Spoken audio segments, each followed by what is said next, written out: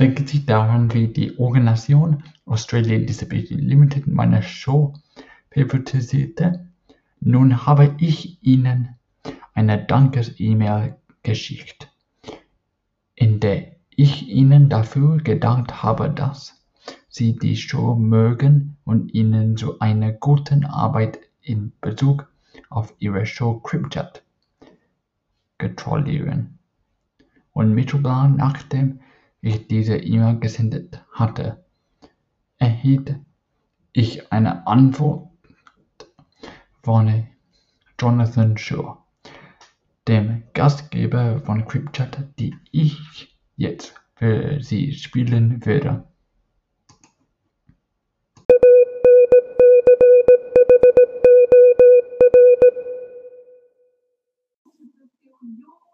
Thank you on behalf of CryptChat and Australian Disability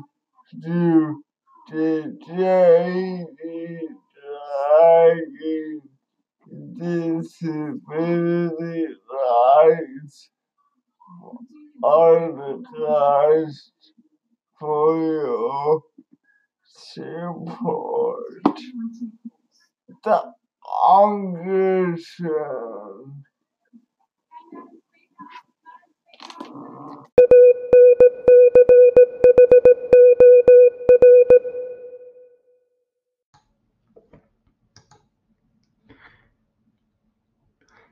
Dies führt mich nun dazu, die Frage zu stellen: Welche Arten von Kunstwerken werden australische Studenten in der AFA-Galerie einreichen? Australien ist ein junges Land auf einem wirklich alten Kontinent, der älteste Kontinent der Erde, der seit 25.000 Jahren bewohnt ist. Eine genetische Studie aus dem Jahr 2012 ergab, dass sich etwa 4.000 Jahre von der Landung der ersten Flotte in Australien einige indische Entdecker in Australien niedergelassen und sich etwa 2217 vor das Christentum in die lokale Bevölkerung integriert hatten. Makassar-Triebhanger aus dem Südwesten von Sulawesi stellen bereits 1640 Handelskontakte zu indigenen Gemeinschaften in Nordaustralien her. Sie bauten Fabriken im Freien, um Tripang zu bearbeiten, eine Art Zerküge, die von chinesischen Händlern geschätzt wird, erreichten jedoch keine dauerhaften Siedlungen in Australien. Auf den Höhepunkt des Handels besuchten Macassans Tausende von Kilometern der australienischen Küste und kamen jedes Jahr im Dezember mit der Monsunzeit an.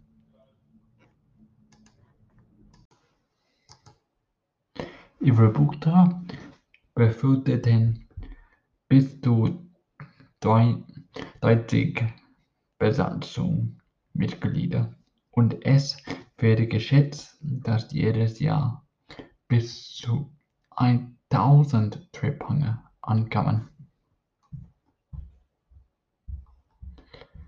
Die Besatzungen erreichten an verschiedenen Stellen entlang der Küste vorübergehende Siedlungen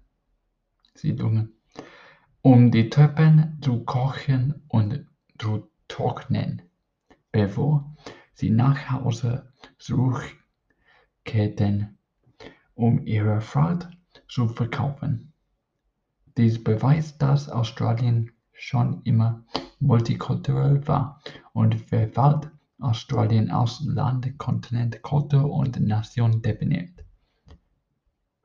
Diese Vielfalt begann nicht mit der Ankunft der ersten Flotte, der viele andere Gruppen die Identität der australienischen Nation mitgestalteten.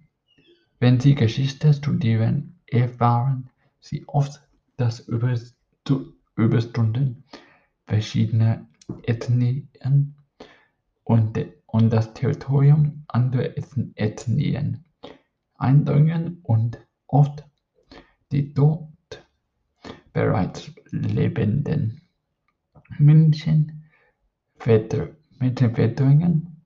Das Unglaubliche an Australien ist, dass dies erst mit der Ankunft und Ansiedlung der Europäer Ende des 18. Jahrhunderts geschehen ist. Und doch gedeiht die Kultur und verschiedenen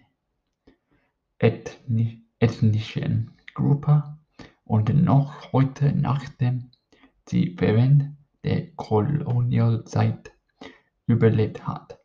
Deshalb ermutige ich australische AFA-Künstler darüber nachzudenken.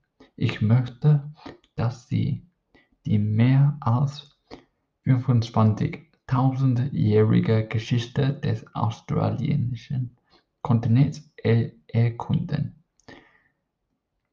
und sich von den verschiedenen ethnischen Gruppen inspirieren lassen, die einzigartige Identität und Kultur unseres Landes im Laufe der Jahrhunderte beeinflusst haben.